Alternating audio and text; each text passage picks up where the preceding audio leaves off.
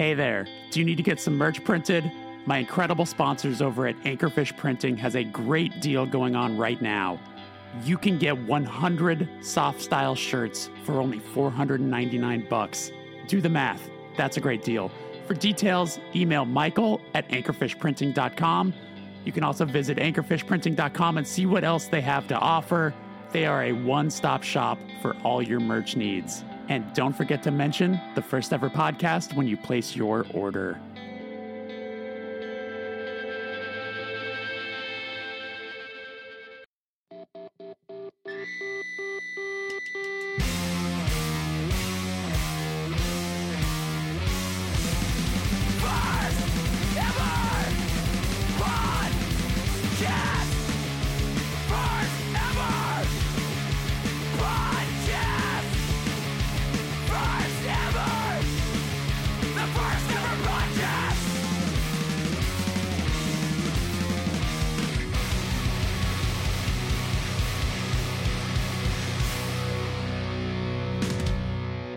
Welcome to the First Ever Podcast. My name is Jeremy Boehm. I am your host, and if this is your first time here, this is a show where I interview artists of all kinds about the first experiences in their art form that led them to where they are today. My guest this week for episode 164 is Adam Lazzara of Taking Back Sunday. They have a brand new album coming out October 27th. It is called 152, and this was a thrill. I'd never met Adam before. We talked about that a little bit, about how just strange it is that our paths had never crossed, considering the amount of Venn diagrams within our life when it comes to touring and just how long both of our bands have been around.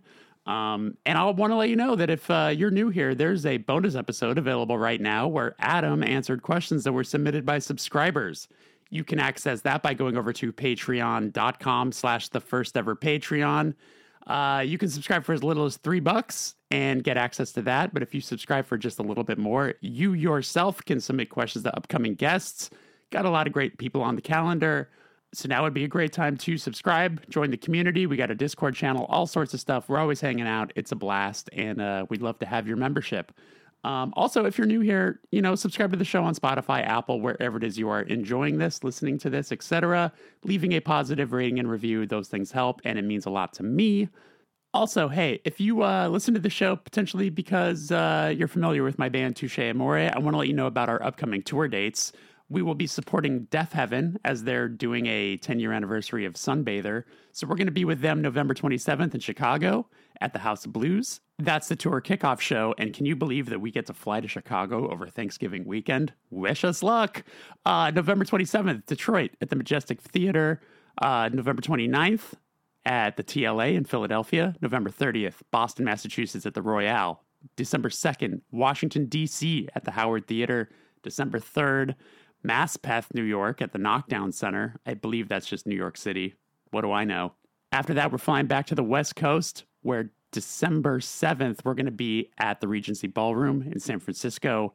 December 8th, Los Angeles at the Novo. We haven't officially said that we're playing that show, but here's a scoop. We're playing that show. So that'll be December 8th, Los Angeles. Then December 13th, Denver, Colorado, the Summit Music Hall. December 15th, Fort Worth. We're going to be headlining that show. That's with Record Setter and a great band called Pale Fade.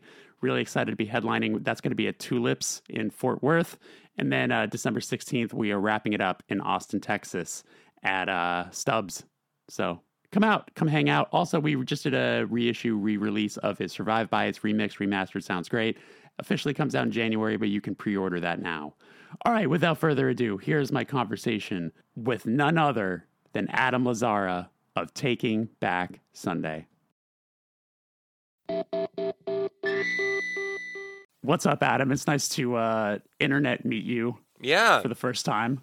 Great to internet meet you too. Like I've been looking forward to this. So thank you for taking the time.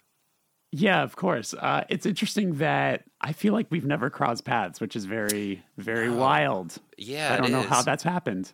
Yeah, I don't either. It's like funny how that stuff works. Like I feel that over the years, there's a lot of bands that we end up running into all the time, and then totally. yours falls in the other category. We just never run into ever. Yeah, it's been very, very odd how that is. There's a few bands from like, you know, the world that you guys, because you guys have obviously been around a few years longer than us, but like, yeah, that it's interesting that just for some odd reason, no festivals, nothing. It's so weird. So Yeah, it's this conspiracy. It might be a conspiracy. Somebody might actually be making that happen purposefully. You know, like these two bands shall never meet. We might have to do some digging.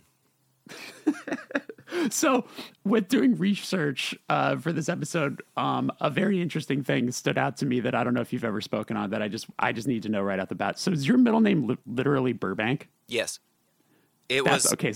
It's so that's where I'm from. Oh, you're Burbank, California. Sick. So tell me about where does that name come from? How is that? Why is that your middle name? That's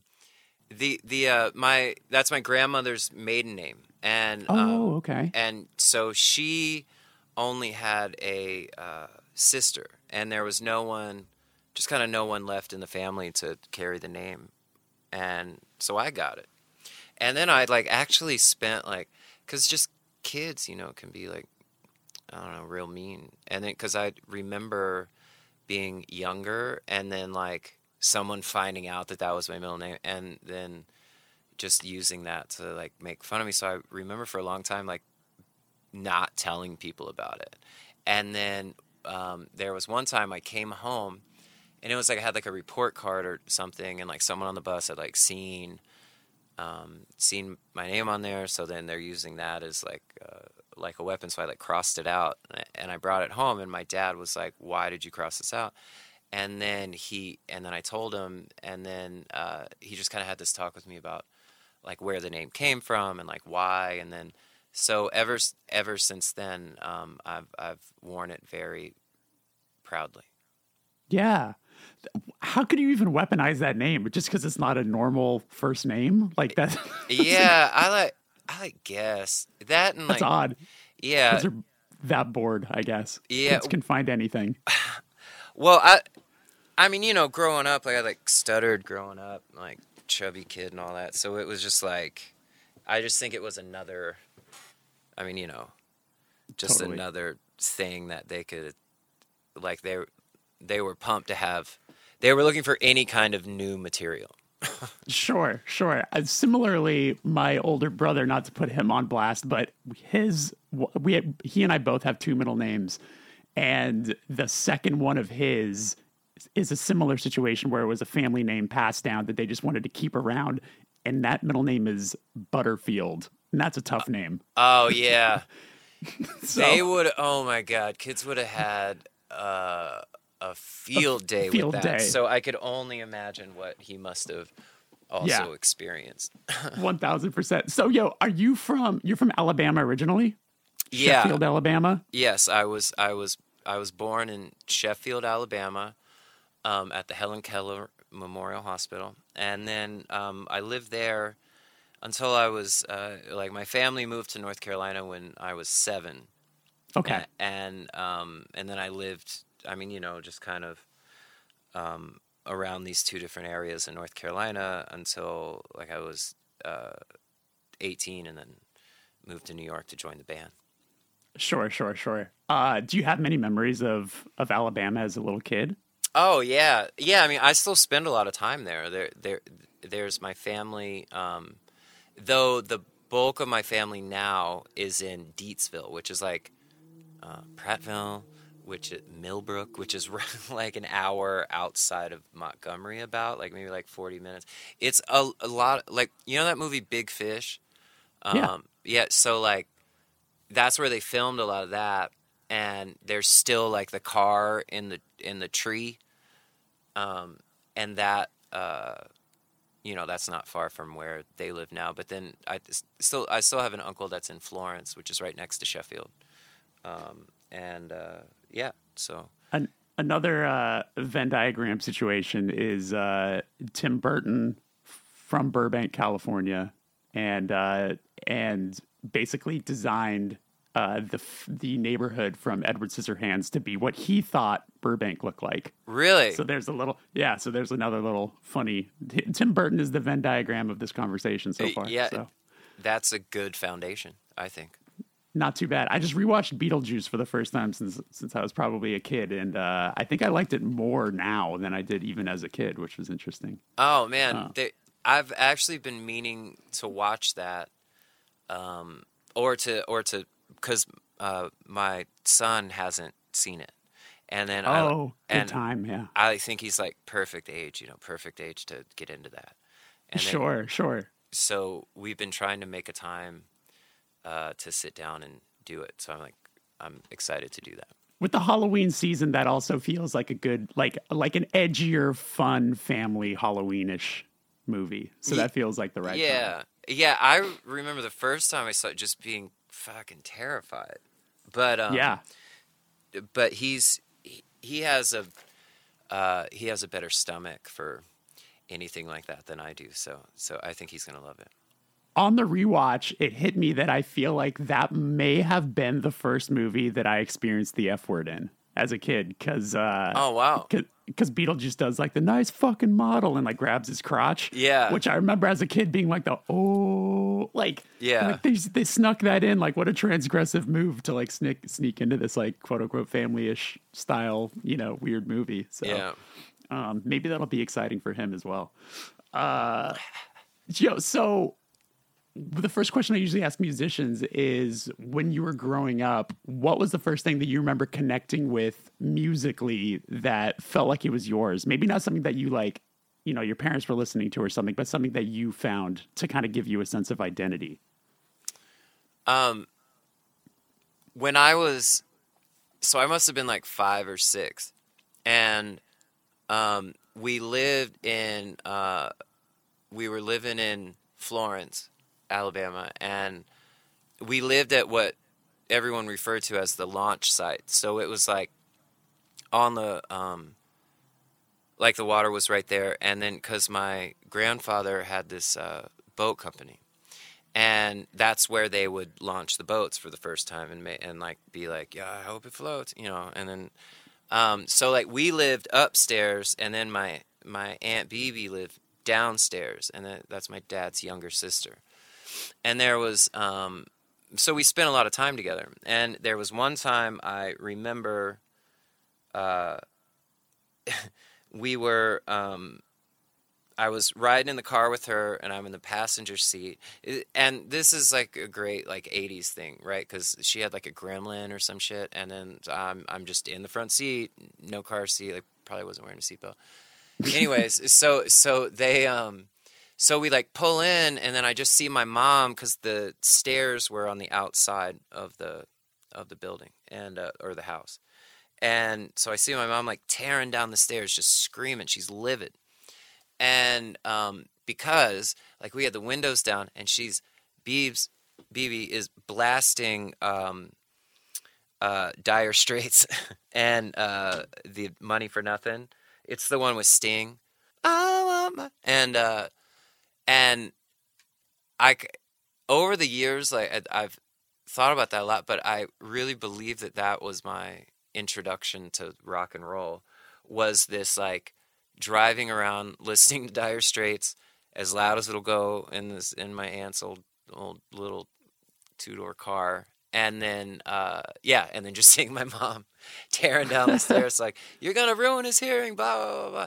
And then all these years later, I mean, like I still have that same bug that I caught then.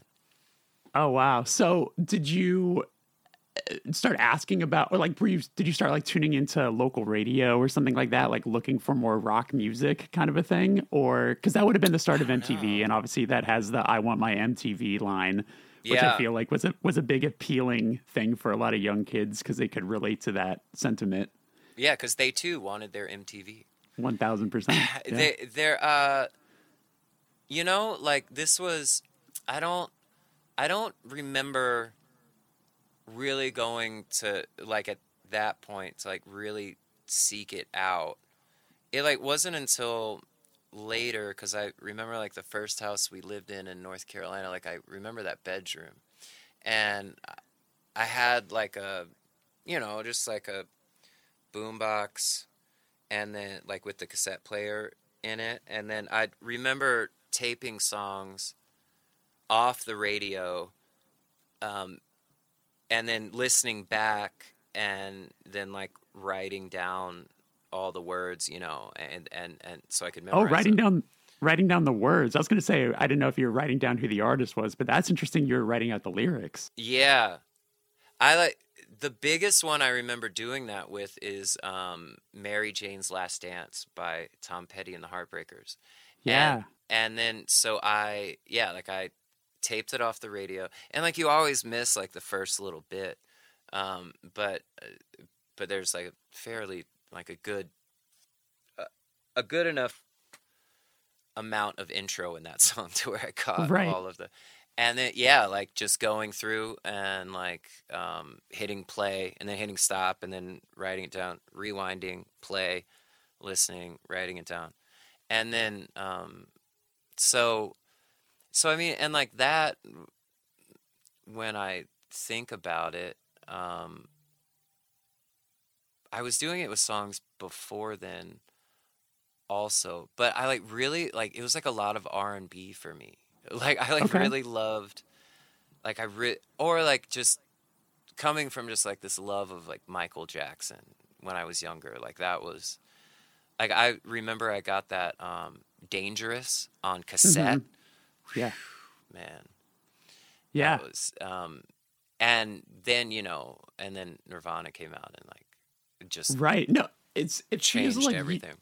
you and I again are pretty similar in that I also like Michael Jackson was like a big thing for me, and then we were both young and in like perfectly susceptible to like that new Jack Swing sort of sound Yeah, that yeah. was super huge, like the Motown Philly back again. Yeah, dude. totally, yeah, all of the like Belle Biv DeVoe and Mm-hmm. Boys to Men and all of that. It was just such ear candy that Oh yeah.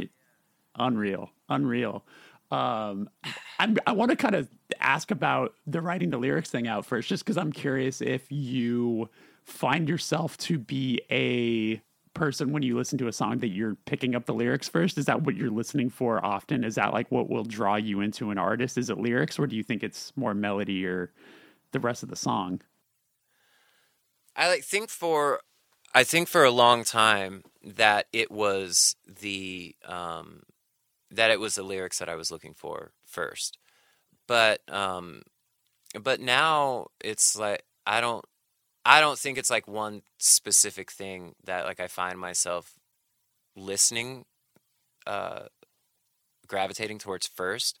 Yeah. Like I like think if something is on and I'm not really feeling like the song itself, then or like the sounds that they're using, then I'll just only focus on the lyrics. Right. But on the flip side of that, there's plenty of music, especially recently, that I've been listening to that like I'll actively not try to focus on not making out the words that they're saying. Hmm. Um, and then because I feel like especially with a lot of current pop music, there's these arrangements and these sounds that are like out of this world. But then if you listen to what they're saying, it's like I can't see past. If I think it's bullshit, like I can't keep listening to it. So Right. Yeah. Yeah. Yeah. Yeah. I think, and then even through just listening to things like critically, like I like feel that there's like a lot of times I'm able to like tune out just kind of the words that they're saying and listen more to the sounds, like the vowel sounds and just which make up the melody and things like that. So that's, Totally. but, but growing up, there was definitely a period of time to where if it, and this was more in like, I think like my teenage years, into like early 20s, this thing of like, well, if they're not saying something deep and profound, I hate it kind of thing, Right. which was so dumb. But Right. Yeah. I mean, I could still be a little bit of an asshole and still sort of feel that way a little bit. Like if it comes to, even if it's something like hardcore, like you can tune your brain out and be like, I'm not expecting these people to say, stuff that's going to change my world view right now. Like Yeah. every band isn't supposed to do that. There's always going to be bands that can do that, but yeah, I think if it's more like singer songwritery or something like that, like I still kind of crave lyrics that I'm gonna feel something for. Oh And yeah. it's always exciting when that can still happen. Oh yeah, man. I agree. Like those moments to where, like I hear something and like it happens more in those singer songwritery moments. Like that. Like they're just. It makes me. I just get so pumped because I'm like, somebody's doing it, and then they're so good at it. Like that kind of thing. Right. But it's like funny with the algorithms now, and like how like how much is like driven by these algorithms because there's like have you listened to that Zach Bryan record? I've seen a bunch of people posting about it, but I'll be honest, I haven't checked it out. Oh my God, it is so It's really good. it's so good. It's it's so good on a lot of levels. I Okay. feel that like there's definitely some pandering in there, but It's a country art. It's a country artist, right? Am I wrong in that? he talks Am like I- I do.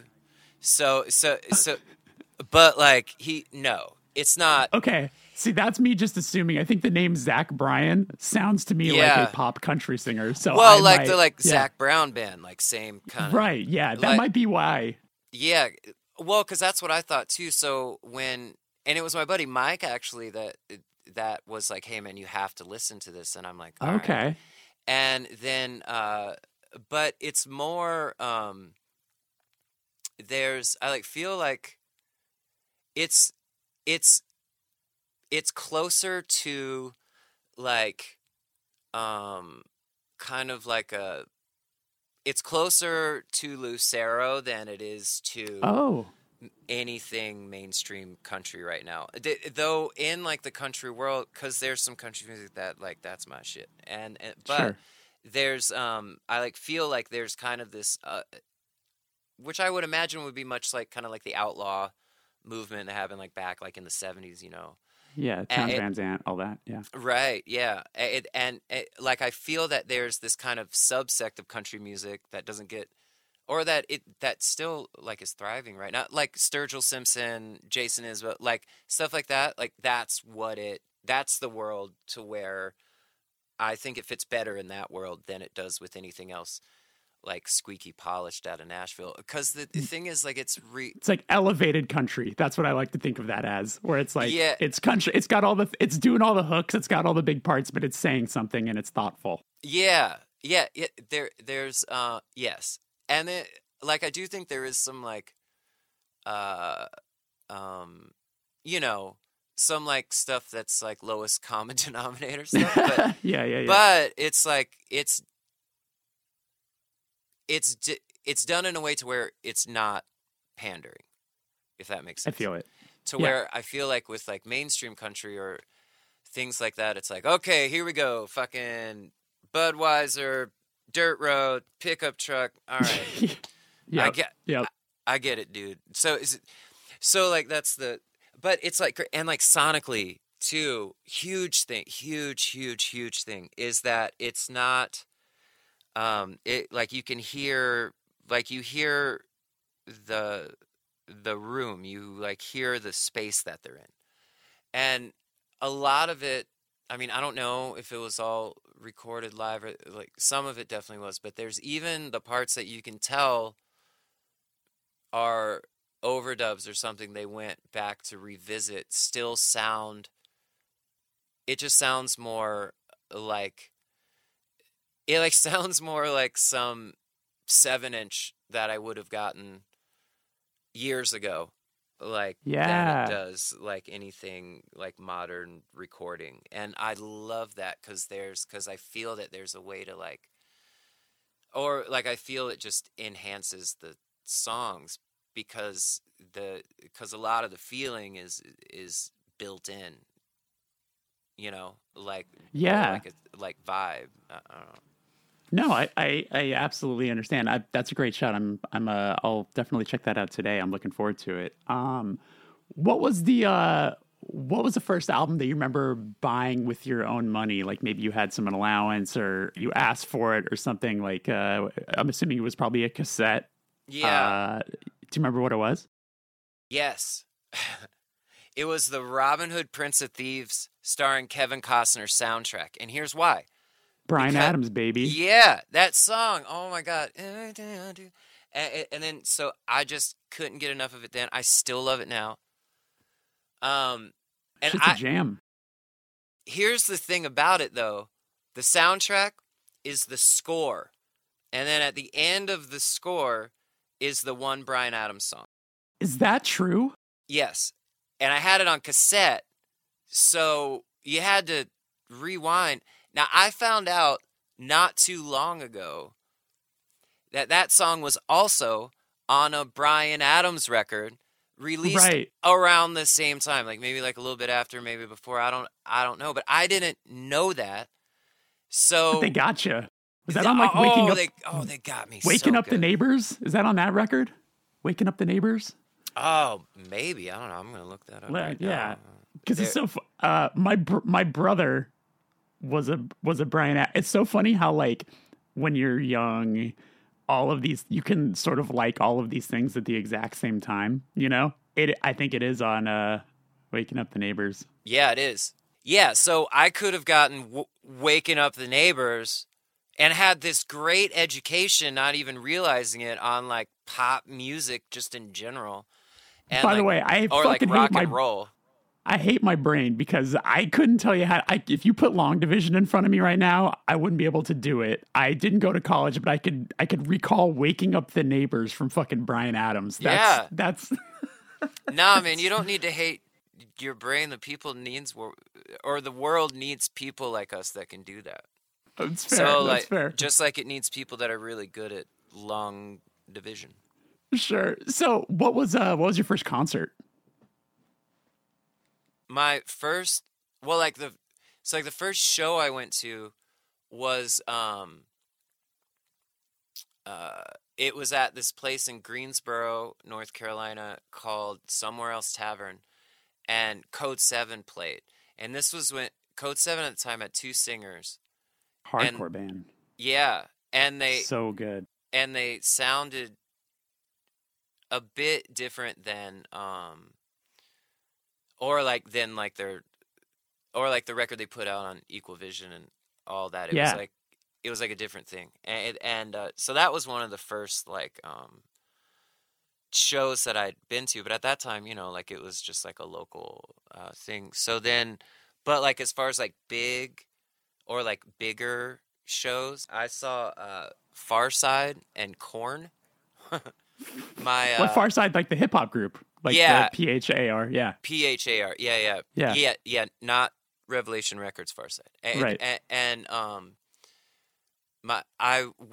my buddy Josh, his brother-in-law, because he had an older sister and they were hitched, and then so his brother-in-law took Josh and I to that show, which was it was in Winston-Salem, North Carolina. I think it was called like the Millennium Center or something like that.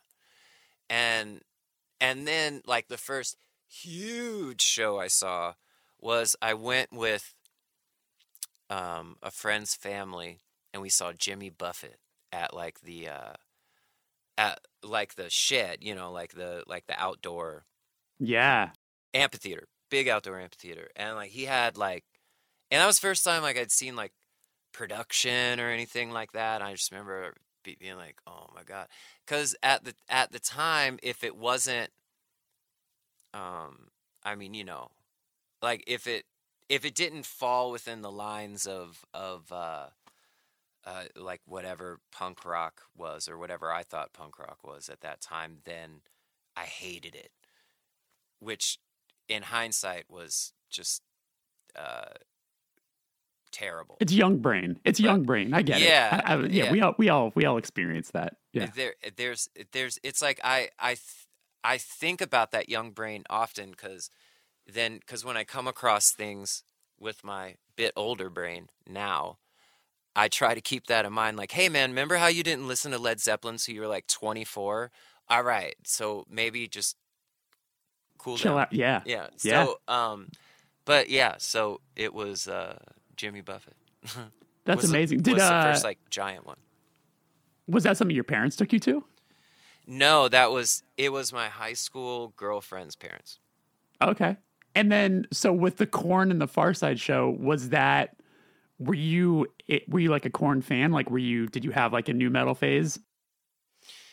Yeah, like I think, well, like with where I grew up, like there was, it was a lot of like whatever was going on the radio at the time, like like it wasn't like um, like I, it was, and and I'm throwing that out there because look, similar. I mean, I don't know if this relates to you. It's come up on the show and in talking to people within our age group. Is after Kurt Cobain died, I was so devastated and I didn't know what I was gonna ever like again. Like I took it so hard. yeah. And then that same year, the first Korn album came out, and I found that, and then I just like got super into that. Like I just like shifted from like grunge to like now I like really heavy stuff. Yeah. And then they became one of my favorite bands for a number of years. There's, yeah, I mean, that was like a real similar thing that happened with me because I remember like at that time, like Korn, like that first Deftones record, Oh yeah, Adrenaline. Yeah, And then like those were, or like, yeah, that was huge. And then, but it was, I'm like trying to think back to around that time, like what, like, cause that was kind of like like right before I discovered or was introduced to just, like punk and hardcore. yeah, like, or like I knew of like no effects, but I didn't like have their CD or anything yet. And then, but my buddy Trip did. And then, so like Fat Records, like all that stuff was kind of like what came next. I actually remember, there was a buddy of mine, and he was a year or two ahead of me in school, and he let me borrow two records or two CDs. One was Earth Crisis Destroy the Machines, and the other one was Lifetime Hello Bastards. And it was the Lifetime record that really, Hello Bastards, that Yeah. just, it flipped my world upside down. And then, like, still to this day, I've listened to that record more than I've probably listened to any record. And it helps that it's only like a half hour long, whatever. But, Totally. Yeah. I just had Dan Eman on just a couple weeks ago. Really? It was just so awesome to talk to him about all of that stuff. And I think that what you're describing makes a lot of sense because similarly, it's like you obviously like hyper aggressive stuff like Korn was to you at the time, and then you find hardcore and you get into stuff like you can find the appeal in Earth Crisis. You obviously are aware of NoFX, and then you hear Lifetime, and you're like, wait a minute, Earth Crisis and Lifetime can exist in the same world, yeah, and even play shows together. Like that seems way more interesting to me than big commercial metal or whatever that is. Like I Yeah. could see how that could be the transition to like, oh, now I'm interested in this world. Yeah, that was what. Yeah, that's a great way to describe it. And I gotta be honest, I don't think I've ever looked at it like that. So there's I'm curious because you mentioned Code 7, were they a local band at the time? They're from the Carolinas. Yeah. So yeah, they're from Winston-Salem. So like where I grew up in High Point, they call it the Triad. So it's like High Point, Greensboro, Winston-Salem, and then so they're all, if you're doing anything around town, you'll end up going to one of those other towns in the process. Sure. So when did because you played bass originally in Yes. Taking Back Sunday, right? So like, was bass your first instrument? Did you play any other instruments? No, the guitar was my first instrument, and there was, I didn't really start, like, it's like the kind of thing of, like, I learned, like, a few things and a couple chords, and then just, like, that's as seriously as I took it, because then from that point on, it's like, I want to be in a band. I want to write songs. I know these chords. Okay, let's get to work. And then, Right. And Cart before the horse is how us young ones do it. 100%, 100%, Yeah. 100. And then so yeah, like it wasn't until years later that I really started taking it seriously. And then the thing with the bass was that there were, like, the bands that I was in high school, there weren't a lot of bass players. So I was like, I'm just gonna figure it out. And then I won't ever have to worry about it again. Like, so Sure. yeah, You made the switch to bass out of, like, you knew that you would become someone that that is sought out. You're like, well, everyone's going to need a bass player, so I want to be that guy. you know what? I wasn't looking at it like that. But I'm gonna go and I'm gonna say yes. That was my lineup. No, like I didn't. And it also seems easier because it's only four strings. Yeah. And then you hear like James Jamerson, you're like, oh God, there's nothing easy about this. But then there was a band called Blank Face, and they're from Chapel Hill and North Carolina, and their bass player Al. There's this one song that they had that like started with the bass, but he kind of played this like he was playing it more like a guitar, like way up the neck, and that sound was like on a bass guitar. I feel like anything from the 7th fret up is just I can't get enough of it. Like that frequency range, that whole thing. So, anyways, yeah, all that to say, when I first joined Taking Back Sunday, I was the bass player. Yes. I want to tell you about Persistent Vision Records. They are a brand new label that has hit the ground running. They've just reissued 2 records from Screamo legends Page 99, the singles collection, as well as Document Number 8, which is an all-time personal favorite of mine. But they're not just doing reissues. They've also just released a split between Habak and Lagrimas, who are 2 bands that I've absolutely got my eye on that are so good. You can order these great releases directly through persistentvisionrecords.com or through deathwishinc.com. Give them a follow on Instagram at Persistent Vision Records so you don't miss out on what's coming next. So let's talk about your first high school band. What was the very first band you ever did? What was that called? First band I was ever in was a band called 9 Lives Left, and we were. It's a hard name. Yeah, but it's just like a cat. It's just a cat. Yeah, it just sounds hard.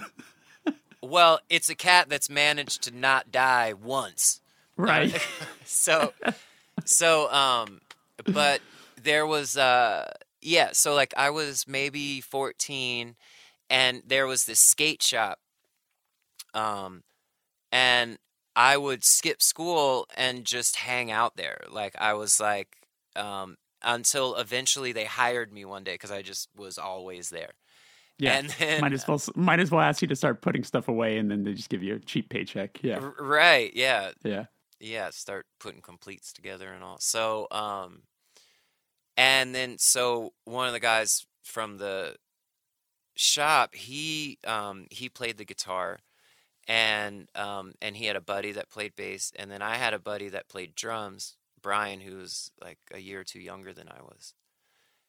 And then so we all got together and we started a band called 9 Lives Left. And then my second band in high school was called Dumbfounded, but with no B. Oh. Mm-hmm. Mm-hmm. So what was the first show you ever played? The first show I ever played was with 9 Lives Left, and it was actually at my buddy Brian's house, the guitar player's house. And then because we had one coming up, like there was like a local thing happening that had like skaters and like live music and vendors and all that thing, and we were going to play that. But so and thankfully Brian was wise enough to be like, we need to do this in front of people before that, so that isn't our first time doing this in front of people. and then so it was at his house, you know, and like his family was there, and like my dad was there, and like a few of our friends, you know, and then so it was uh to to get us ready for the opening up the big show. So were you guys playing originals? Were you playing covers? What did the band sound like? Um, Or what were you hoping it sounded like? I I think we were, I don't even know. And then like cuz going back like the like I feel like the influences we were drawing from at that time were like Rage Against the Machine, um and like Brian loved Van Halen, and then like I love the Deftones, Okay. and So I'm imagining a little bit some groove in there. It was probably a little groovy. yeah, some, but also fat. Like I think we definitely covered Bulls on Parade, and we covered Creedence, but Did it you say was Credence? yes, and then but What but the fuck? wait. So How jarring is covering Rage Against the Machine into Credence? yeah, come with it now. Yeah. Yeah. But Into Fortunate and Son. then but no. So I should elaborate. So we Okay. covered. So it was a Creedence song, Okay. but we were doing a cover of the Lagwagon cover Oh my God. of Creedence, and I think it was Bad Moon Rising, but fast, you know. Yeah. And then so we were covering a cover. Sure. Yeah. A lot of anti-war anthems, though. That's the Venn diagram of your band, just between Rage Against the Machine and Credence. Yeah, right. There you go. Yeah, Fuck the man. exactly. How did it go? Do you remember how it felt to play in front of people for the very first time? Were you nervous? Were you excited? Do you remember what it felt like? Terrified. Absolutely terrified. But there's something like I think that is like that feeling, like that kind of nervous, that deep kind of nervous. That's like you can feel it in every part of your body, you know, like that Yeah. kind of thing is something that I think that I really came to embrace, you know, like I like really look forward to that now. Yeah. Do you still find yourself ever being nervous before you're performing? Every time. Is that 'Cause- true? Yeah, man, because I mean, you know, anything could happen. Yeah. And it's like yeah, I feel that if that goes away entirely, it's probably time to do something else. Sure. So, I but get that. but it hasn't yet. So I'm grateful for that because I don't know how to do anything else. Like, well, I also feel that. No, I know what you mean. Like, you know, I've said to myself, and I'd like to hope that, you know, I haven't gone back on what I've said, but like, you know, I've often said like this, as soon as it starts to feel more like a job than fun, then I don't want to do it anymore. Like Yeah. if going on stage feels like you're clocking in, that's a bad feeling. You don't want to do that. oh yeah, well, because then you're not only are you doing a disservice to yourself, but then you're doing a disservice to whoever came to see you at that point. Absolutely. And I'm sure both of us have toured with bands where you kind of feel that energy from them where you're like, oh, they don't love this anymore. Yeah. You know, like it's like heartbreaking to see. Yeah, there's definitely me and like I've been like there's been times to where like we've gone on stage feeling like that, but then thankfully the other thing kicks in, or like that like jitter thing, because then it's like you know, like I'm like sure you've experienced this, like you're touring, you're tired, Yeah. maybe you were just in a big fight with somebody and then showtime, and then so it's like hard to like I like feel like it's those nerves, you know, that I rely on or like try to lean into. There's often a lot of mental gymnastics and like inner dialogue that can be happening when you're performing and things like that. But I'm sure you can relate to this where, even if whatever bullshit is going on in your head or within your band or whatever it is at that moment, getting on stage and then actually performing, it could be something as simple as like seeing someone in the audience's reaction to one of your songs or something like that can just kind of snap you out of it and just be like, who fucking cares? Like, this is what, like, look what we're getting to do right now. And like, this is actually way better than whatever's going on in my head right now. Yeah, dude, that's where like the magic is, because then like it like really puts like this grand perspective that I know I don't always have. I would like to have it more. That would be fucking sick, but it's just maybe one day, and yeah, because we're always growing, but like that thing, like being able to, like get lost, and then because that's, to me, that's what it is, and I think that's like literal, tangible magic. I completely agree. What was the first time you ever recorded? Was it with one of those bands, or was it not until you were in Taking Back Sunday? So we did record, like, Nine Lives Left did a thing. There was a guy at my school. He had he brought over to Brian's house, like his dad had like an 8-track. Yeah. And like Porta Studio, and he recorded and then we recorded on that. But no, like my first like studio experience was with Taking Back Sunday. It was not too long after I had joined, and when I was still playing bass, and it was with Mike Sapone, and then it was in his basement, which is still where his studio is, but he's like expanded and it's changed a lot over the years. And then, but it was, there in kind of the first iteration of his basement studio. And that was for that EP that you do. You just did like backups and bass on. Is that correct? Yes. Okay. And then, the backups I did was like my best, I think, Chris Connolly impersonation that I could do at that time. And so, I wanted to ask you really quick, when it comes to singing, like, were you singing as a young kid, and was it not until, the idea of you becoming the singer, did you think about yourself as a singer? Like, did you ever sing in any local bands? Like, what is your relationship to when you realized you could sing? Well, I mean, I'm still working on that now, but there, in Nine Lives Left, in like the very first band that I was in, I just sang. But it was more like this, like... I assumed you were playing just bass in that band or something. Okay. No, Okay. And then our buddy Dusty was playing bass. And then, but it was like,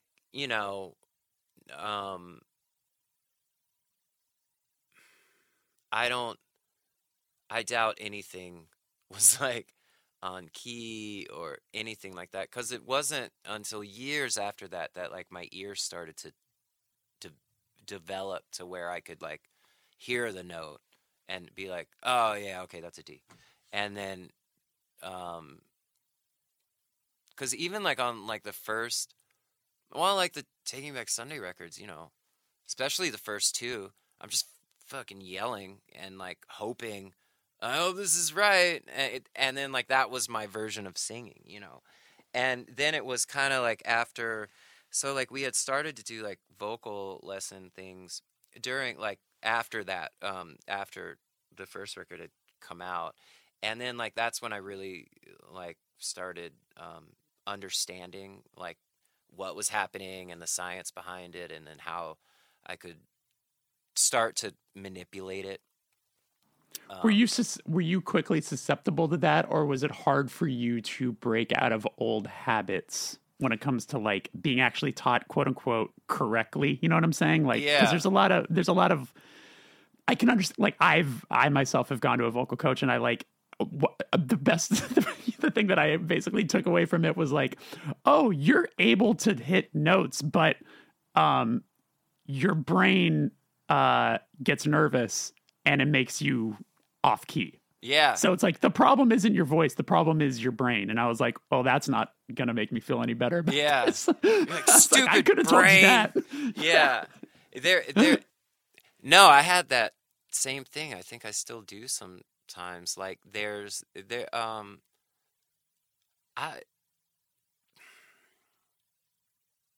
I'm like, I don't know, man. Like there's it's no, it definitely didn't like just like I went in and everything clicked, like that. Totally. Yeah. It's been a lot of like trial and error, and then like spending, yeah, just spending a lot of time on it. Like time's the only thing. Yeah. Like, No, I understand. To jump ahead, I guess, a little bit, so it's like, now you're in Taking Back Sunday. What was the first tour you ever did? Was your first tour with Taking Back Sunday? yes, first tour. Well, like when when I was younger, we would go and like we follow like we followed like an at the drive-in tour for like a little bit, and then Like playing on it or just going to the shows?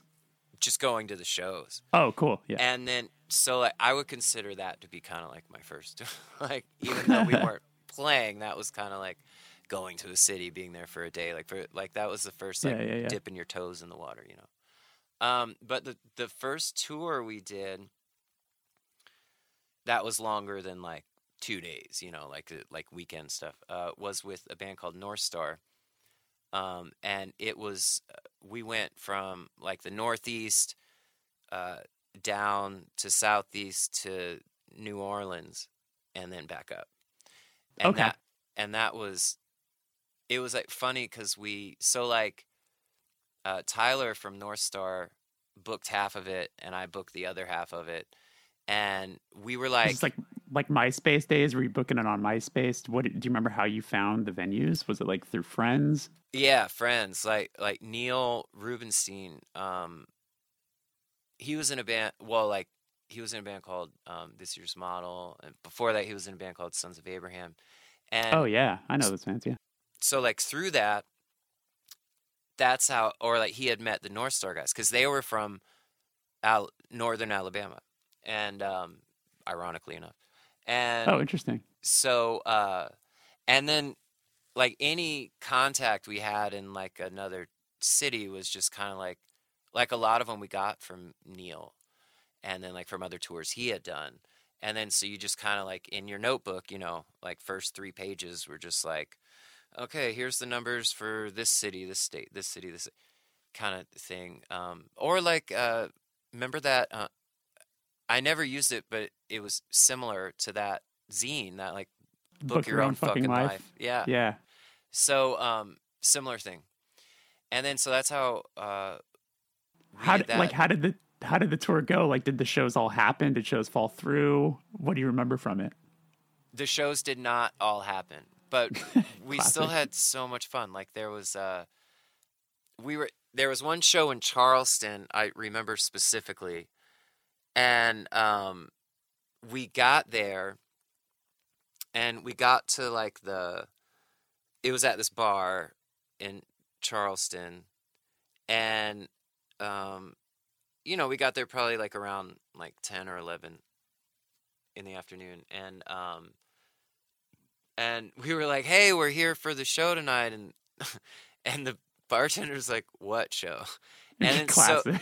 yeah, so like they had no idea that there was a show that was going to happen, but so they called one of their buddies who was in a local Charleston band, and then and then we started talking to him, and he's like, well, look, we'll play and you guys can play and we'll just do that.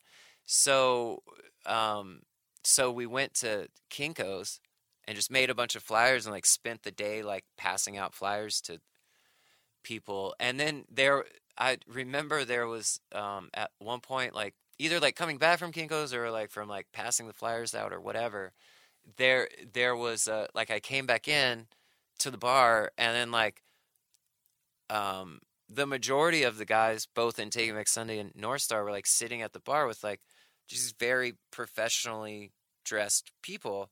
And it turned out to be the Louisiana State Legislature. They just were on like a trip in Charleston, and they were just buying beers for everybody. So I just thought that was a real funny thing always. But yeah, that was crazy. And then we had some other shows that had gotten canceled, so we ended up staying like 4 or 5 days. I had a friend that had moved to South Carolina, and then so we were like basically just staying at his house for a few days till. Yeah. And then, yeah, that was a real fun. What about, I'm sure it was some years later or potentially not, but what was your first European tour? First time leaving the States? So that was many years later. So that was like, I don't know if it's. Like how quickly after Tell All Your Friends did you guys end up going overseas? Not very quickly. Like, I don't know if the first time we went there was either right before Where You Want to Be or right after. And or like I'd have to go back and look. But I remember the first was like a UK tour. And then I don't think we went into Europe just yet. On that tour. Like I think we had just done the UK. And Sure. it was. Had you ever had the opportunity to travel like that before, or was that your first time getting to ever do that? First time, yeah. Like I didn't grow up like my like we never went on vacations or like really Same. went like Yeah. we would go to Alabama like summers and every other Christmas, and that was kind of the trip that we would take, and then so. This is like the true definition of like, we say it a lot here on the show, and I'm sure you've had these conversations where it's like, starting a band is like the best life hack because you get the opportunity to, as a group, get to like experience traveling to these places you never thought you'd get to ever see. Oh yeah. So do you remember being just like kind of blown away by the whole experience? Was it scary at all? Like, traveling that far away from home, like. Because I remember my first time going overseas, like I was well into my 20s, but I was still pretty nervous, like, I hope I find food that I like. I hope I, have a comfortable place. I hope I'm able to sleep, like all sorts of stuff like that. I remember, being extremely nervous and like being, or just kind of timid about the whole thing because it was so. I mean, because, in my mind, or like just like you're saying, like you're like a world away, and then. Was there any shows that you were like, oh my God, I can't believe people are like singing the words this far away from home? Yeah. Like, I imagine like London was probably insane. I still think that. Yeah. Like, sure. There's times we show, and then I'm like, for real? Oh, this is sick. And that's kind of the coolest thing about it is to be like, man, like I just flew across an ocean and like we're like found my people. This is crazy. Yeah. So it's still to this day blows me away. We just toured Europe for I think we counted it was like our fucking 18th or 19th time. Wow. I know, it's insane. Man, we haven't been over there that much. That's especially wild. with having like losing a couple years during COVID too. So it's just like there's years where we went like fucking 3 times or something like that. And I mean, we still found ourselves playing a couple cities or countries we never played before. We just played like Estonia for the first time. Oh, wow. And you go into those shows being like, hey, if there's 20 people at the show, like that's fucking sick. Like, the fact that anyone came, and then we ended up playing to a couple hundred kids, and like to have people react, whether they're just reacting to the music and just like having fun and jumping around. Maybe they don't know your songs that well, but they're just there to be there. Yeah. I think if I would have been younger, I might have been like, oh man, they don't, they don't know the words. Like, or I would have been weird about it. But like the fact that anyone is just there at all and having a great time and reacting in any sort of way, like I was just so taken back by it. And I was like, this is so beautiful. Like, it's just such a beautiful thing. The first time you go over there and you feel that for the first time, it's like, what a feeling. It's the coolest thing in the entire world. I agree with that 100% because yeah, I mean, like, there's, I like feel that too. If there's any kind of, I don't know about you, but like, there's this tendency, and it's a thing that like for years I've been trying to like break out of doing, but like your brain or like my brain will go to like just like just kind of like Eeyore, like, oh well, like Yeah.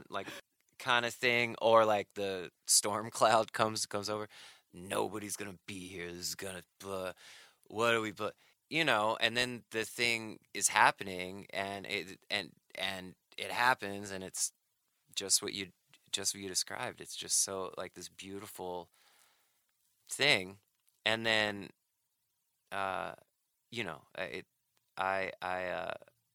I've gotten better at quieting that voice over the years, but that's what, just as you were telling me this story, Yeah. like that's what popped in my head.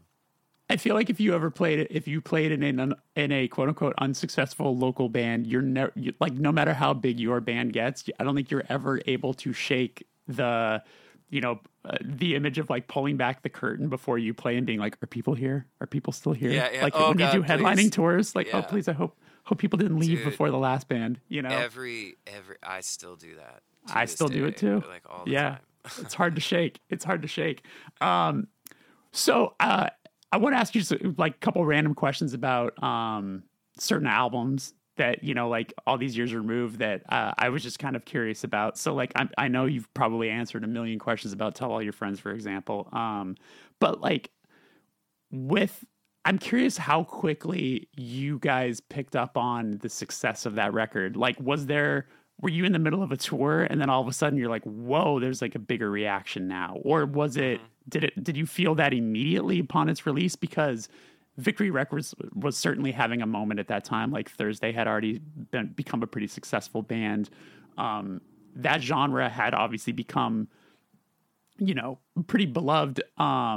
And then when your record came out, it felt, I was working at a record store at the time, and I remember just like those things flying off the shelves almost immediately. So I was curious from like your standpoint, like, was it in hindsight, like, did you feel the momentum pick up quickly, or was it a gradual thing for you? It feels like it started. It was like a roller coaster. Like it feels like it's starting slow, and then you get to that apex, and then and so I remember we were on tour with the Lawrence Arms, and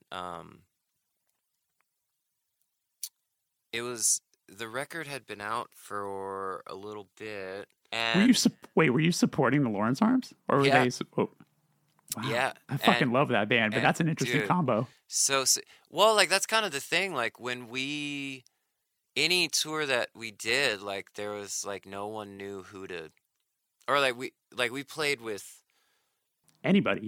Yeah. So because like there wasn't like I don't feel like we really fit into like one thing at that time, or just as far as what was going on at that time. Sure. Yeah. And then because like we would go, I mean, like straight metal tour, and then we would go to like this pop punk tour, and then we go to like this other. So I was always happy about that. Oh, sometimes that could be such a fucking secret weapon where you're like, oh, you can put us in front of, a metalcore crowd, or you could put us in front of a fucking pop punk crowd, and we could still win people over because there's elements to like about us in all of those genres. Like, so you're on tour with the Lawrence Arms. Did all of a sudden you start noticing the crowds reacting more and more to you guys while you were on that tour? Yes, and not everywhere, but specifically at Chain Reaction. So we're like on the West Coast, and it's like one of the first times that we had been out there, and then all of a sudden, like we go on to play, and it's just like you couldn't fit any more people in there, and everyone's just going, his bodies flying, and we're just like, what is happening right now? Oh my God. Like, and because at first we're like, oh, maybe they think somebody else is playing. And then, but like, as we're playing, it's like, oh, they know every song, because those are all the songs we had at that time. Yeah, no, for sure. And then, so how quick into that cycle did you guys play on TV? Because you guys did, Kimmel on that tour, right? Or on Uh, that off that record, I mean. Sorry. yeah, we had. I don't remember. I don't know the timeline there to tell you. Like, I think that was, no, that was later. Yeah. Like after, or The it record was. had been out for a while at that point. Mm-hmm. Yeah, Okay. and it was before, like just a little bit before Where You Want to Be, and like before we went in for all that. Um, Okay. because we also did Carson Daly had a show Oh, right. at like the late show, and Was that the he one where it was like it wasn't necessarily like him behind a desk, but it was like him kind of like walking around hanging with people? Was it that yes, show? yes, Okay, yeah. and we did like an acoustic version of one of the songs.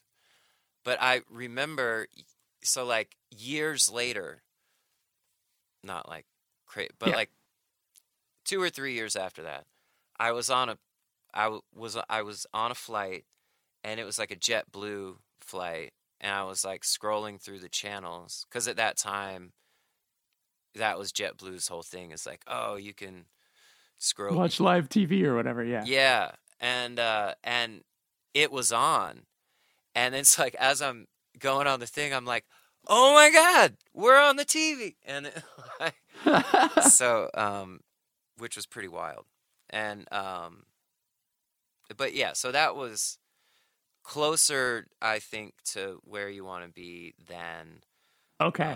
Tell All Your Friends.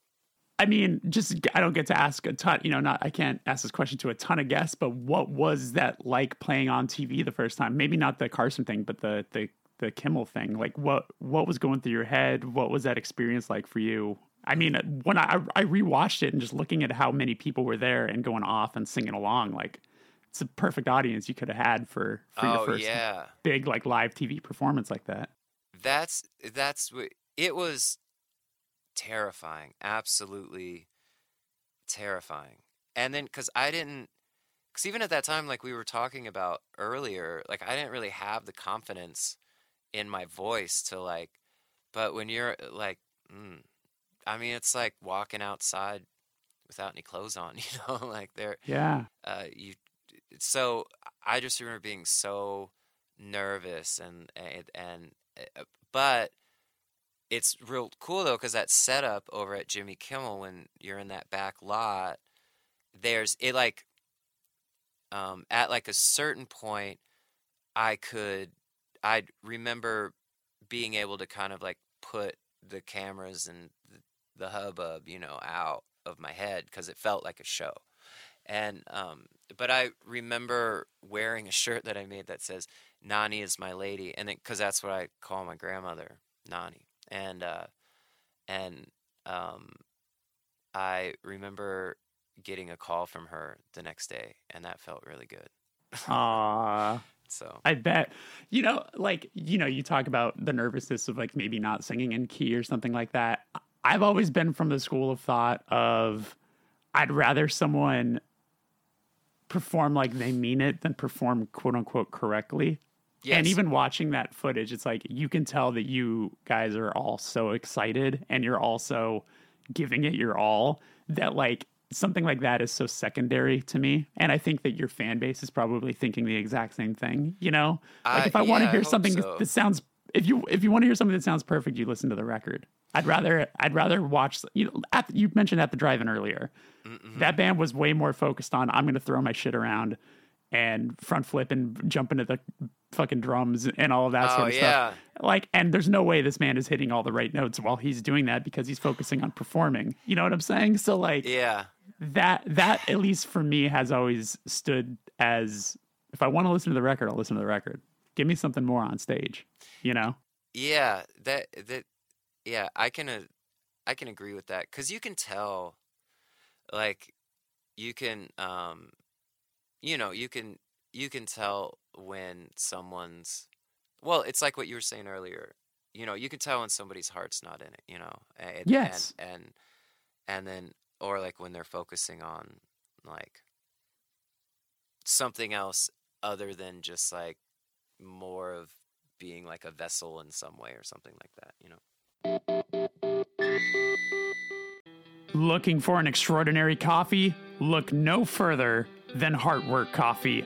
With 8 years of excellence and proudly roasting in the vibrant city of San Diego, California, visit heartworkcoffeebar.com to explore a wide range of single origin and blended coffees to suit your taste preference. On a personal note, co-founder Rob Moran has played in so many bands that have inspired me personally, like Unbroken and Some Girls, for example, and it's been amazing watching Heartwork thrive all these years. The coffee is amazing, and I'm thrilled to support this company. Once again, visit heartworkcoffeebar.com to place an order. That is HEART work coffeebar.com.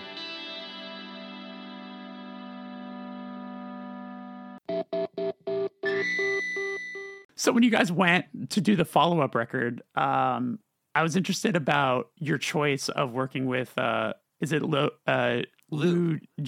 Giordano? I was focusing on how to say last name. Yeah. Giordano, yeah. Because he has done so many brilliant records from like Husker Du, Sugar, worked on Mission of Burma, Lemonheads, like, and then Goo Goo Sunny Day Dolls. Real Estate. Yeah, like all of that sort of stuff. Like, was that your driving force for it, or was it like the success of, you know, like he had done like Atari's records that were like pretty big and stuff like that? Like, was it like a culmination of all of those things? Like, oh fuck, like listen to all these records this guy's been a part of, or I was curious if it was like someone that a label selected for you guys. No, like Fred, I believe, is who turned me on to Lou. And then, and it just seemed like, because he had done, like, yeah, or like when you said the Ataris thing, like, I was like, oh, did we go with him because he did the Ataris record? No. And then, no, because it was because like, Husker Du and Goo Goo Dolls, those were the two bands that were really impressive to us that he had done. Totally. And then, but that was a real fun time because Did you pick his brain about that stuff, or what? Or were you timid at first to like bring that stuff up? Because sometimes, you know, when we've worked with producers that have done records that we're very moved by, like, I'm always nervous to start like punishing them about. Yeah. Like, so tell me about working with Smashing Pumpkins or whatever, you know? Yeah. Yeah, like that stuff definitely took a while to work up to.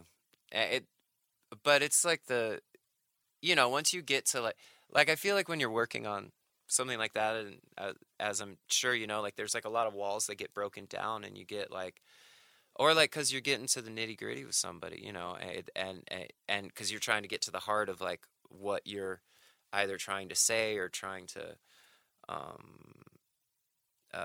put out into the world, and so it's kind of like once we got to that level of comfortability, you know, to where it'd be like, so tell me more about Bob Mould. Yeah, right. When you went in to do that record, was there, like, had you guys put a bunch of pressure on yourselves about the follow-up, or was it just like something that came naturally to you guys? Did you guys have all the songs ready to go? Were you still writing in the studio at that time? Like, and how much influence did the producer have on shaping the songs of that record?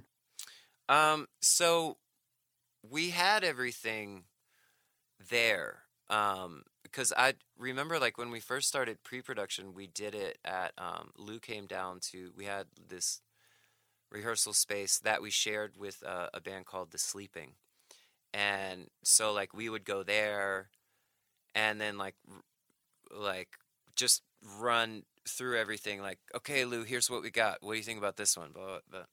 And then like he would go through and like make suggestions here and there, you know, as a producer does. Yeah. And then, but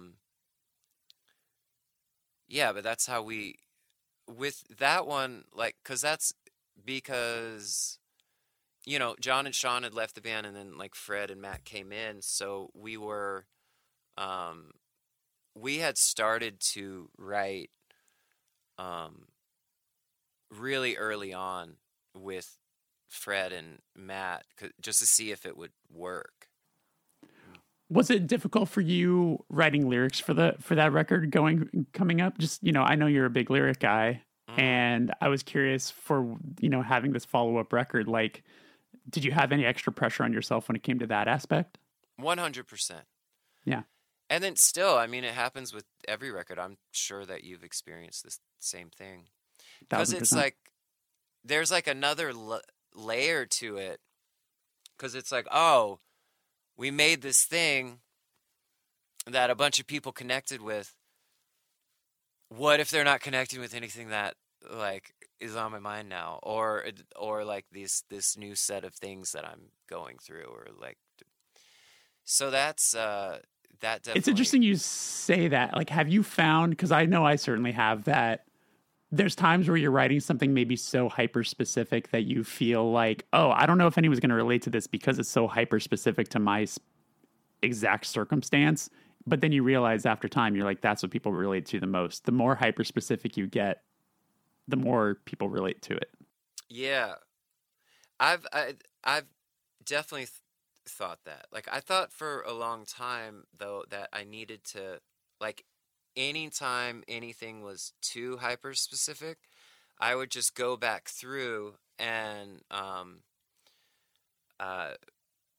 just try to put like a nice little veil over it, like just try to make it vague enough. because I was worried about that same thing. I mean, like, it wasn't until or like, well, I guess it, like, I like really embraced the hyper specific thing like more recently, or like in the past few records. Yeah. There's yeah, it's like tough though. See, because it's not like I don't like it's more about, I think it's like more about the sentiment and like the idea, or like the feeling that The intention, yeah. Yes. And then a lot of times then, like, whether you're being super vague or like hyper specific, like, it's more of like what's going to serve the intent. Right. And Yeah. like, oftentimes it's going to take like, I got into my red car, it was very cold, it was half broke, stuff like that. Yeah. And so with the record that came after that, not to harp too much on a major label conversation, but I am curious because around that time it was the big, wave of so many bands signing to majors and things like that.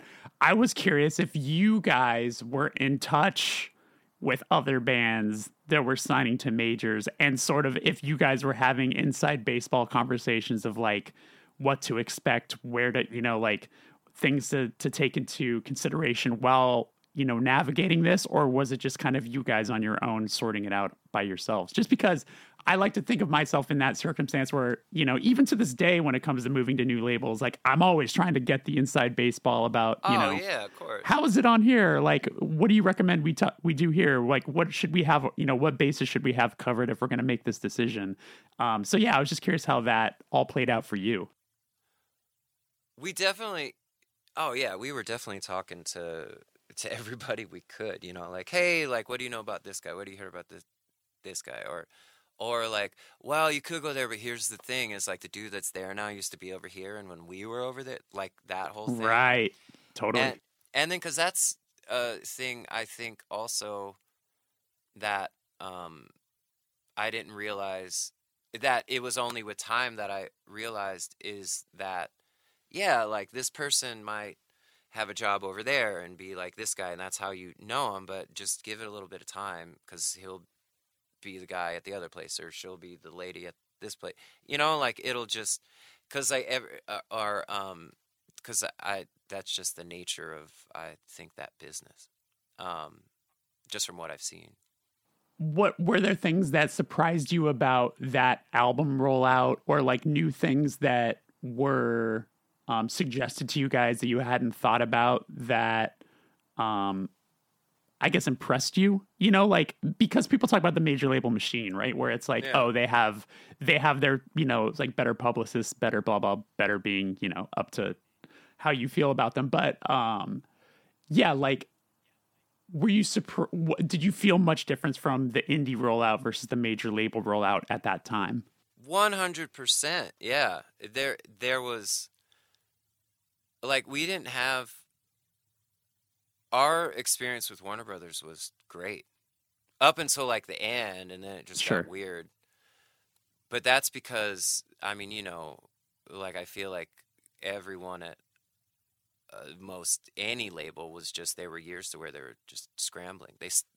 A lot of them still are Yeah. I mean, because the thing nobody you hear the knows. most, yeah, and well, that and like the thing you hear the most also is like a lot of bands in our world, whether it's Thursday, Thrice, Rival Schools, like any of these bands that were on majors, is it was difficult because by the time it came to do their next record on the label, it's like we don't recognize a single person who works here anymore, and we don't know if they understand our band the way the people from the first when we first got here Yeah, did, you know? yeah. There's yeah, yeah. That's how it ended up with us over there. Yeah, because it was like just a lot of stuff getting moved around, and they were downsizing everything, and it was just this whole thing. But going back though, like with that for us was incredible because it was like we were able to work with Eric Valentine. Like you can't fuck with that guy. He's at like that's top. Yeah. Was And, it his work with like Third Eye Blind Records that brought you to him? and Queens of the Stone Age. Okay. So Sure. I'm like, oh my god, Queens of the Stone Age, Third Eye Blind, put them together. There you go. Yeah. And yeah, and then the more we got to know him, the more you just realize like, oh my god, this guy is a wizard. Was there And something that he taught you that you still use to this day? countless things, countless. Anything at the top that comes to your mind? The he changed the way that I looked at uh that I look that I looked at songs in general, like as far as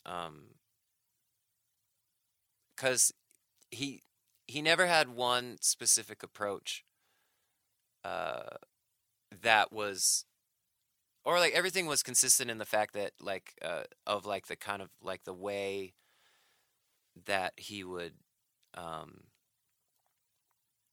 he would execute, but I like feel like the approach varied from song to song to like match what was um being well, just like what we were just saying, to match intent. And Right. I feel like up until then I hadn't even really thought about it that way. And Sure. and so um Like basically like what you're going to do and how it's going to serve the song. yeah. Yeah, like that like I'd already like kind of thought about that, like of course like with Lou and with Sal before that, like we had like I'd been aware of those things, but it wasn't until like with Eric, and then just kind of like the way that Well, it's interesting because I feel like when you're first starting out and you have steam and whether you're thinking it or not, but like you're kind of hot shit at that time, like you feel like, hey, whatever we're doing is fucking working, like this is like yeah. we have a good idea. But it's funny how once your band has been a band for a long time, and then you're way more susceptible to the collaboration, the outside opinion, and wanting to learn. And it sounds like this guy came in at that time in your life, probably, right? Yeah.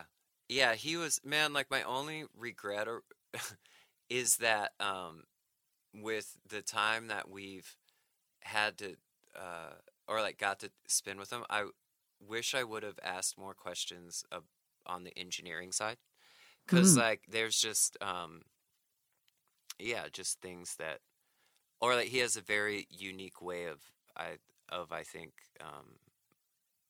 just how he sees all of that, and so I wish I would have asked more specific questions like that. But there's or like yeah. So to go back to what we were saying, like the our yeah, like that experience with Warner, then was great because they were facilitating like it's like, oh, now we're able to do this, and now we're able to work with somebody like Eric, and now we have these opportunities, like Um, yeah, that was fantastic. Absolutely. I wanted to skip ahead to Tidal Wave. I remember when that first single for that record came out, I perked up so much where I was just like, whoa, that is an unexpected sonic change, but it was exactly the kind of stuff that I really, really like. And I remember being really impressed by like just the bold move of like, no, we're going to make a record that of the sounds and influences that we're just really into. Mm-hmm. Um, and I don't even know if there's much of a question here other than just like, I want to applaud you for just like taking such a big swing in a different direction, Oh, like thank you for saying like I'm a big ass replacements guy. I that. love, Same. all of that sort of stuff. Did I guess if I was to ask a question about it was, once you guys sort of came around to going that sonic sound, did those songs come pretty easily and naturally to you guys to just kind of like write what you were feeling? Um, yes and no. There's, I think the biggest thing that came during that process and also from that, um, was that all of us realizing like we can do whatever we want and like we're the bosses of us. like Yeah. because like in like this thing of like um it's always going to sound like us because it's Mark playing the drums, it's Sean playing the bass, it's John playing the guitar, it's me singing. Like it's like, and we each have our ways of doing that. And the hope is that, as I'm sure you've experienced, is that as time goes on, is that each thing like it is like is that hopefully that you're growing and expanding both what you're capable of and what you're chasing uh, over the years, and that's something I'm really proud of with our band, but then also with that record specifically is because that was kind of when we realized like we can do whatever we want and it's gonna sound like us, and then so it's just like we just have to decide like what do we want to do, and Right. and that was I think a huge thing, especially leading us to 152 about to come out, is that I that step in Tidal Wave was entirely necessary to get to where we are right now. Right. Like it was a great transition record. It was a great stepping stone record to kind of harness new skills that led you to where you are now. Yes, in a way, I think it like helped like more um Like confidence. yes. Yes.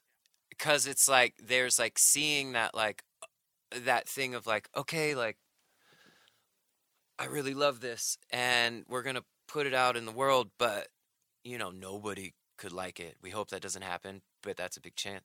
And that's not what happened. And then so that was kind of like this or I guess like validating what we were already thinking and then but just not knowing if cuz because to me I think like there's like it's like real easy to just kind of keep like if it ain't broke don't fix it, like just keep doing the same thing, and then that helped us to like prove to ourselves that like hey, like we don't have to keep doing the same thing that we've already like we don't have to keep trying to write the same kind of song over and over again. Like we can chase something different, and the end result is still going to be us, and that was a lesson that we all had to learn. I like feel like in order to just even just move forward at all. Yeah, and I totally hear what you're saying. Where when it comes now to the new record, which I'm that was a great transition for us to talk about that for a little bit. Is like you know the sounds from Tidal Wave like that leaned more Springsteen-ish or Tom Petty-ish or something like Yeah. that. Like to hear that now with the singles that you've released so far, the first single, The One, right? Yeah, It's called The One. yeah. Yeah.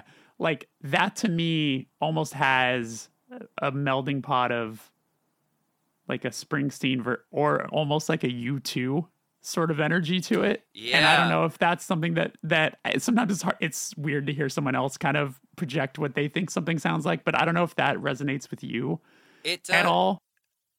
I didn't realize that comparison until after the fact, but then because I was like, oh man, or like it's one of those things to where like I was like going back in the Rolodex in my mind, like, what was I listening to then? Because I bet it was this, and that. Yeah. But it was, uh, yeah, that wasn't a conscious thing, but I'm so glad that you said that because it makes me feel like, we were doing something right. Yeah. And I really, really like the Sold song. Thank you. Incredibly hooky. And yeah, like I, I'll be honest. Where this is like I was luckily to be sent the record in preparation for this or whatever, but I gotta say, like as someone who's been aware of your band and known your records and all of this stuff throughout all the years, it's really exciting to hear a record like this where I think that you guys have been able to capture the sound of all of the things that people liked about your band from each of those early records, and then really culminate it with where you guys are now and have it be a very seamless transition to where I think, you might have had records where you were trying new things. Maybe some were more successful than others, etc. But like this record to me sounds like you guys did find that common thread throughout all of it and focused a lot of attention to make this be the record that maybe you guys have been wanting to write. Am I projecting or does that sound correct to you? Man, well, first off, thank you for saying that. Wow, that's thank you. We it I do think first I think I need to say that one of the things I'm really proud of with our band is that each record is I think a perfect snapshot of the people that we were in at that time and like in that moment. Like there's a lot of truth and that like there's and then so with 152, like I feel that we've accomplished that same thing again. And I think it's interesting when you say like that it's that there's or like the common thread or the thing, because somebody else has said it to me too, like this thing of like the idea of capturing things that people already know about us and like about us, and then bringing it to this modern place with who we've kind of have become or are becoming. And I think that goes back to the thing I was kind of saying about that we realized during tidal wave is that there's it's just like it's still very much us, but it's just this it's current, like it's like current us, like just like as a like if you were to run into like a friend from high school, and they were like and they were still like they hadn't changed like at all, and then like you would probably be disappointed in your interaction with this person that you ran Right. into. But Yeah. like you run into them and you're catching up and they're telling you these stories, and you can kind of like start to put together and like piece together like, man, like this is where like I know where this person came from because that's where I came from. Like and then I'm hearing this, I'm like taking in their story, and then like it's amazing, like just this human that they've grown into, because that's the whole fucking thing, with anything, like any kind of art, I feel like is that it's like this, it's the human experience, you know. And it and then so it's so anyways, I like think all this goes back to me um wanting to thank you for saying that. Cuz Yeah, no problem. I was that also makes me curious. feel Yeah. like we're on to something. Like it's like, okay, we're doing it right. Like Well, that, I mean, like a little bit right. the record also just sounds really great. And I wanted to ask you a little bit about working with is it Tushar Apti? Is that Yeah. how you say? Okay. So I'm fascinated by that aspect because he's, well known as a pop producer. He's done worked with a lot of huge pop artists, made a lot Yeah. of helped create a lot of huge pop hits. Is he someone that was familiar with your band's energy and sound, or was he coming in as like outside opinion? I know how to make a pop hit. Let's meld together and see what we got. It's there's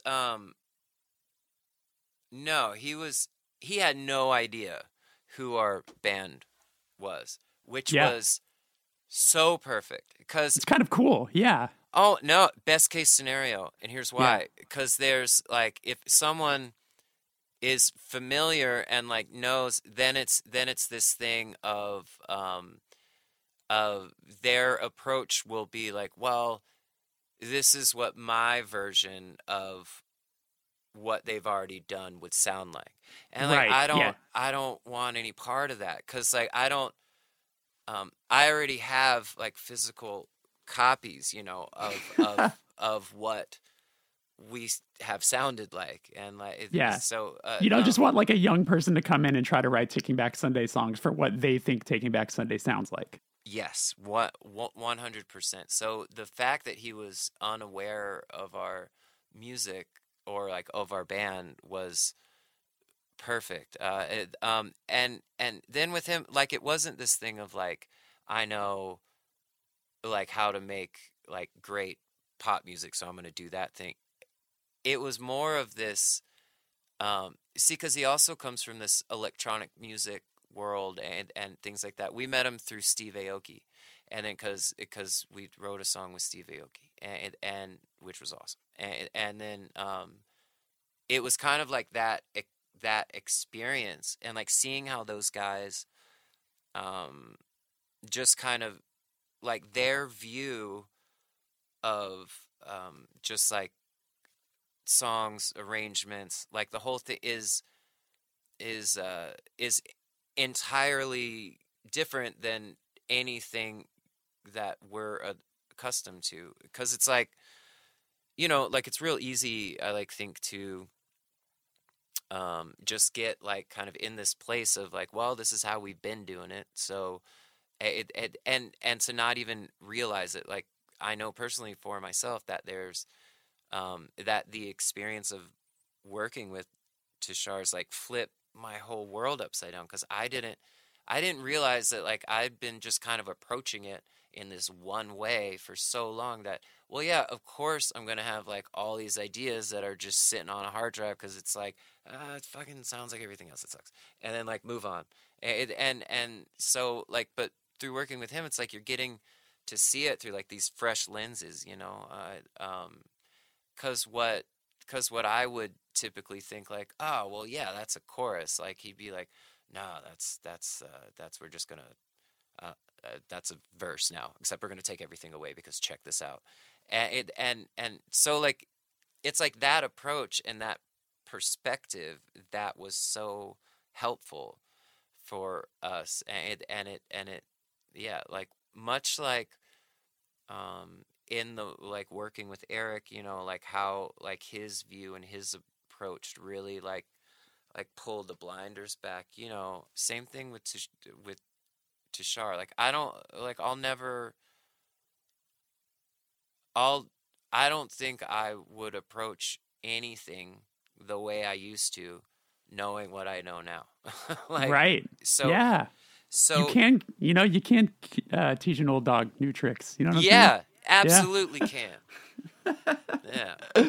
Well, I mean, seriously, congratulations. I'm excited for everybody to hear the record.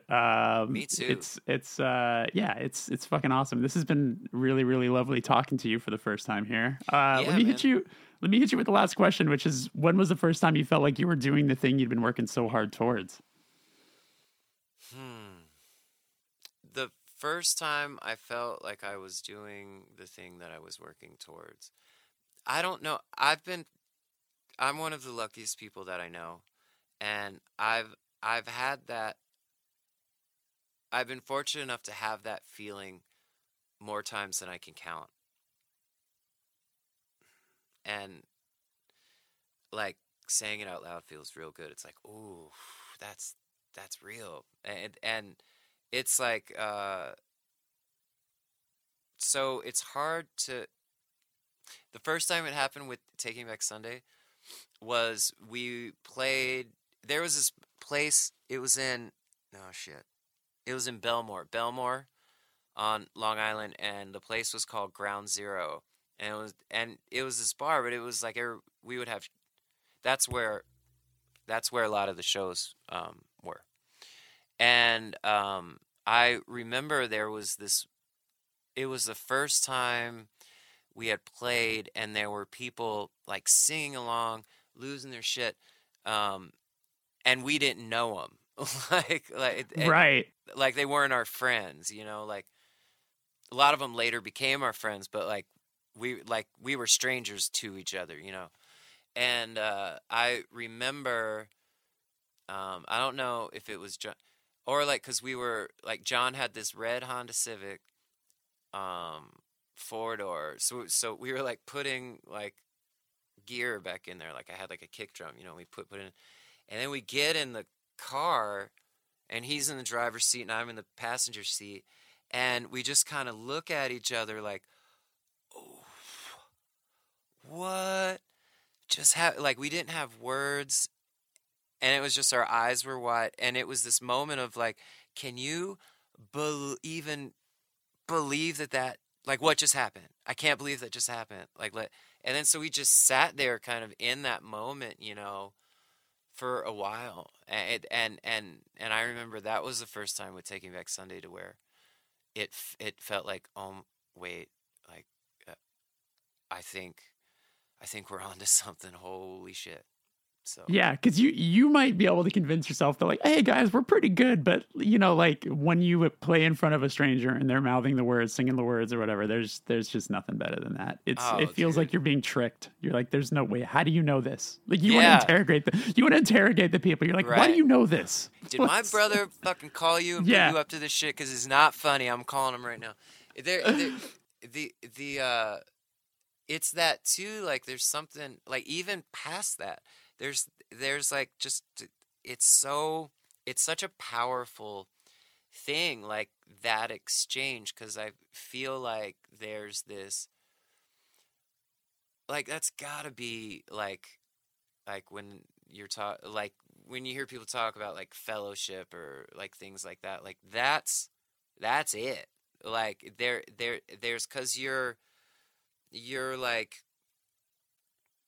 it's not about like it's like not about like you or the fact that you're the person who wrote it, and it's not about that like they're the person that's at the show or they're the person that listens to it. Like it like all that goes away, and there's this power in that connection that like you it's I almost feel like a lot of times I can grab it and hold it, like what's the thing or just like yeah, like you're holding a lightning It's just bolt. tangible. Yeah. Yeah, and so it's like those um so like thinking back to that the first time it happened with Taking Back Sunday, and like how and just how impactful that was is like cuz not only is there this thing of like, oh my god, like I'm a part of something that means something to like it's working, holy shit, this is the only thing I want, and like I've been chasing blah, blah, blah. Like not only is there that, but there's this other level to it to be like, hey man, like you're not alone, and so like that's the good shit, because that's where that magic is, because it can like give you fucking superpowers, like there's like just kind of like validation like that, because it's not just like like the person that's singing along is validating me. It's like I'm also valid. Like it's an exchange, and it's a mutual one, and it's beautiful and magic. I love it. I love it. You're the best, man. Thank you so much for doing this. I really appreciate it. You're the best too. I appreciate you doing it.